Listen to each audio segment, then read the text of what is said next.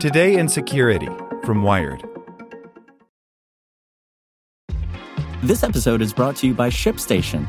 You know, some things take a lot of work, like sending little robots to far-off distant planets. And just as that's challenging, so too is running a successful e-commerce business, especially when there's so much to do. So I want to introduce you all to ShipStation. Now, I love using ShipStation because of its easy-to-use dashboard, which makes managing orders and printing labels a breeze and super smooth. Oh, and the customer service is just out of this world. It's exactly what you need to help grow your business. Sign up for your free 60-day trial at shipstation.com/technews. That's shipstation.com/technews. Ohio, ready for some quick mental health facts? Let's go.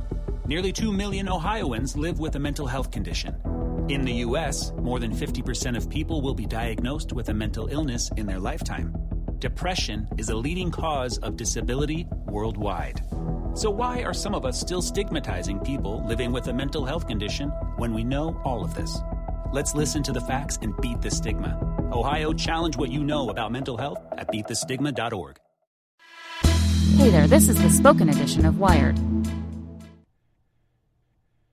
Don't be duped by voting misinformation before the midterms, by Emily Dreyfus. The midterm elections are just a few days away. Though historically the president's party takes a beating in the House and Senate, that's far from assured this year. Will the midterms be a rebuke or an endorsement of the Trump administration? On November 6, you will decide. As 2016 emphatically demonstrated, elections are also a major battleground for information warfare. Coordinated misinformation campaigns focus not just on individual candidates, but also on the electoral system itself. And though political operatives have used misleading tactics for years, the amplification and network efforts of social media have been like gasoline to a fire. Misinformation now spreads farther, faster, and ensnares unwitting accomplices who share bad information without realizing it. Tech companies and governments are slowly beginning to realize that the information war is on, and they need to respond. But you still need to be aware and be informed. The facts. The balance of the House and the Senate will be decided on Tuesday, along with 36 governorships, 30 state attorneys general, many state legislative seats, and crucial local ballot initiatives on everything from a new tax to fight homelessness in San Francisco, to recreational marijuana to climate change to drug sentencing reform. To find out accurate information about where you can vote, whether you can still register, and who and what is on the ballot in your area, you can consult your local election officials. The U.S. Election Assistance Commission lists the phone numbers and websites for every state and U.S. territory on its website. There are also third-party tools supported by nonpartisan organizations like Ballotopedia, Democracy Works, and Vote411.org, which allow you to input your address and receive individualized voter information for your area. What people are saying. There's a ton of misinformation out there, and it's always evolving. But there are a few general themes that come up every election cycle. Voter fraud. Voter fraud is a constant boogeyman. In the months leading up to the 2016 election, for instance, President Trump warned that millions of undocumented immigrants would vote. After he won the presidency but lost the popular vote to Hillary Clinton, he said that voter fraud was the reason. None of this, said the state authorities whose job it is to maintain the integrity of elections in the U.S., was true. In fact, when all the votes had been tallied, 137.7 million of them, states investigating claims of voter fraud found next to none, according to the New York Times. Still, months into his first term, President Trump created a commission explicitly to study voter fraud. After intense criticism from experts who called it unnecessary, as well as legal challenges, it was dissolved in January, having released no evidence to substantiate the president's allegations that millions of people voted illegally in the 2016 election. That hasn't stopped people from claiming it's a major issue, or from imposing restrictions like voter ID. To support claims for widespread voter fraud, many point to states and counties where there are more registered voters than eligible adults. In California, for example, the claim that 11 counties have more people registered than are eligible to vote has spread from a conservative activist group called Judicial Watch to Alex Jones to Breitbart, all the way to Secretary of State candidate Mark Musser, who regularly records and tweets out videos alleging widespread registration fraud in the state. This argument is misleading, as the Sacramento Bee, the Los Angeles Times, and the San Diego Union Tribune have all reported, because they combine inactive and active voters' lists. In California, inactive voters, who, for example, may have moved but not returned an address confirmation notice, are still eligible to vote, according to state law. They just need to show proof of residency when they arrive at the polls. A January report from the California Secretary of State noted that only 75% of eligible voters in the state are registered. Fraudulent claims of voter fraud don't always come in the form of misleading numbers. They can be photos, too. Doctored or out-of-context photos and videos that purport to show voter fraud taking place were shared during the 2016 election, such as one photoshopped image that combined two separate photos to make it look like ICE was arresting people in line to vote, and as recently as last week during the presidential election in Brazil. As with other misinformation campaigns, real images taken out of context are often used as fake proof. What makes this kind of misinformation so intractable is how it has the trappings of verisimilitude. A lawsuit from a Washington, D.C. based group, the buy-in of political candidates, and mainstream adjacent news organizations. It also feels right to many people who have been primed for years to suspect that fraudulent votes are a huge problem. It's not that voter fraud never happens, it does, but very rarely, and nowhere near the levels suggested by right-wing conspiracy theorists or the president. Here's where you can find these numbers for yourself. The nonpartisan Brennan Center for Justice, run by the New York University School of Law, has put together lots of research on the persistent myth of voter fraud. Voter suppression. Under the National Voter Registration Act of 1993, states are required to accurately maintain their voter rolls. The rules by which states purge voters vary by jurisdiction, and they are incredibly confusing.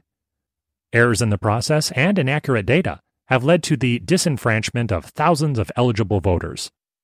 And some states have become far more aggressive in purging voter rolls since the Supreme Court struck down aspects of the Voting Rights Act in Shelby County versus Holder. Georgia, in particular, is facing ongoing lawsuits for voter suppression over its practices. Other states have drawn national scrutiny for moving polling places miles out of town or implementing voter ID laws that disproportionately affect certain communities. But the issue of voter rolls can be complicated and varies by state, making it a perfect topic to sow confusion along party lines. For instance, one viral stat going around says that 700,000 voters have been removed from the voter rolls in Colorado. Some have suggested this is part of the nationwide effort to purge legitimate voters. The Colorado government has pushed back, pointing out that these voters were purged over the course of a decade, according to the Republican Secretary of State Wayne Williams, for legitimate reasons. Voting machines. There's also misinformation swirling around the actual hardware used to vote. Again, this is nothing new. In the 2016 election, a video that purported to show a rigged machine, not allowing a vote for Trump in Pennsylvania, went viral, at least in part after being promoted by Russian operatives. The malfunction turned out to be user error, but it was shared as proof of voting fraud by thousands of people. During early voting for this year's midterms, reports emerged of machines in parts of Texas switching U.S. Senate race votes if people vote the straight party ticket. This is actually happening, according to the Texas Secretary of State's office. Only 20 or so people have reported such a problem, and the government and the voting machine company blame the issues on user error.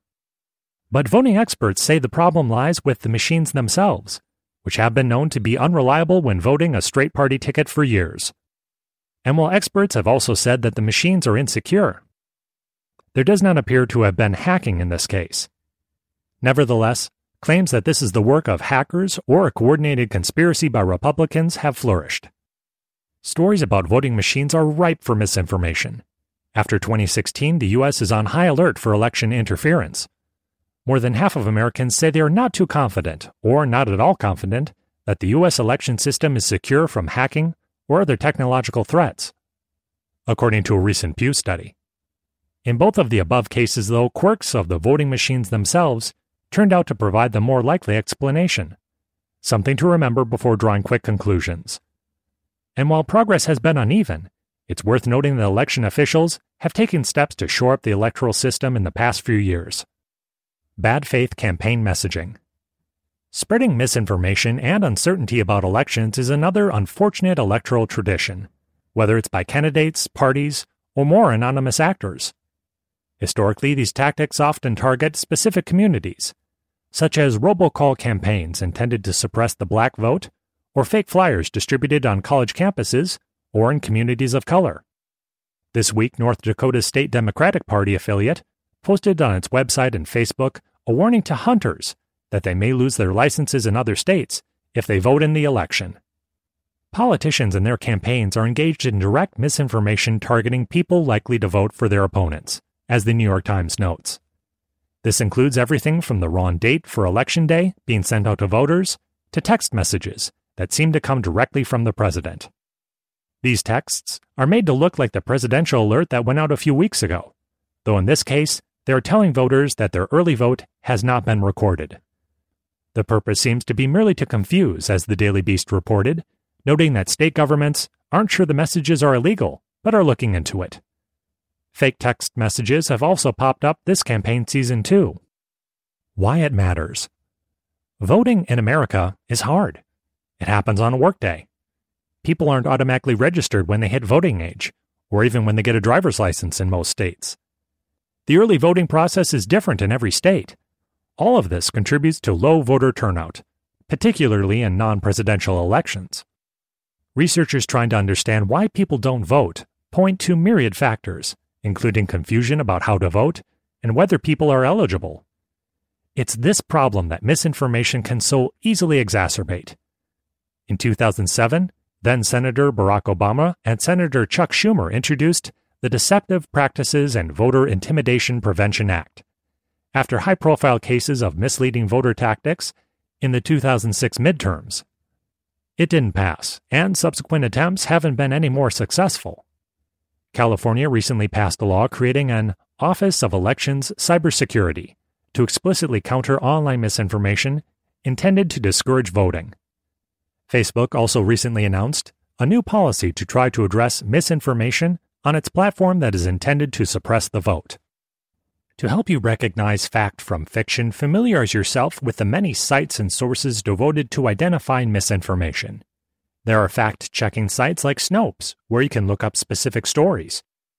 The nonprofit investigative news organization ProPublica runs a coalition of newsrooms called Electionland, dedicated to accurate reporting on the midterms, which is a fantastic resource for finding real news that matters. Wired is a partner on ProPublica's Political Ads Collector project. You can also arm yourself with tools, such as the new bot-catching Chrome extension BotCheck, which will reveal bots in your social feed, and reverse image search tools, which let you figure out where an image actually originates. With voter turnout during midterms historically low, each vote can have a large impact, particularly when it comes to local elections, which can be decided by a handful of votes. If misinformation, intentional or otherwise, can dissuade one person from showing up, that matters. Ohio, ready for some quick mental health facts? Let's go. Nearly 2 million Ohioans live with a mental health condition. In the U.S., more than 50% of people will be diagnosed with a mental illness in their lifetime. Depression is a leading cause of disability worldwide. So why are some of us still stigmatizing people living with a mental health condition when we know all of this? Let's listen to the facts and beat the stigma. Ohio, challenge what you know about mental health at beatthestigma.org.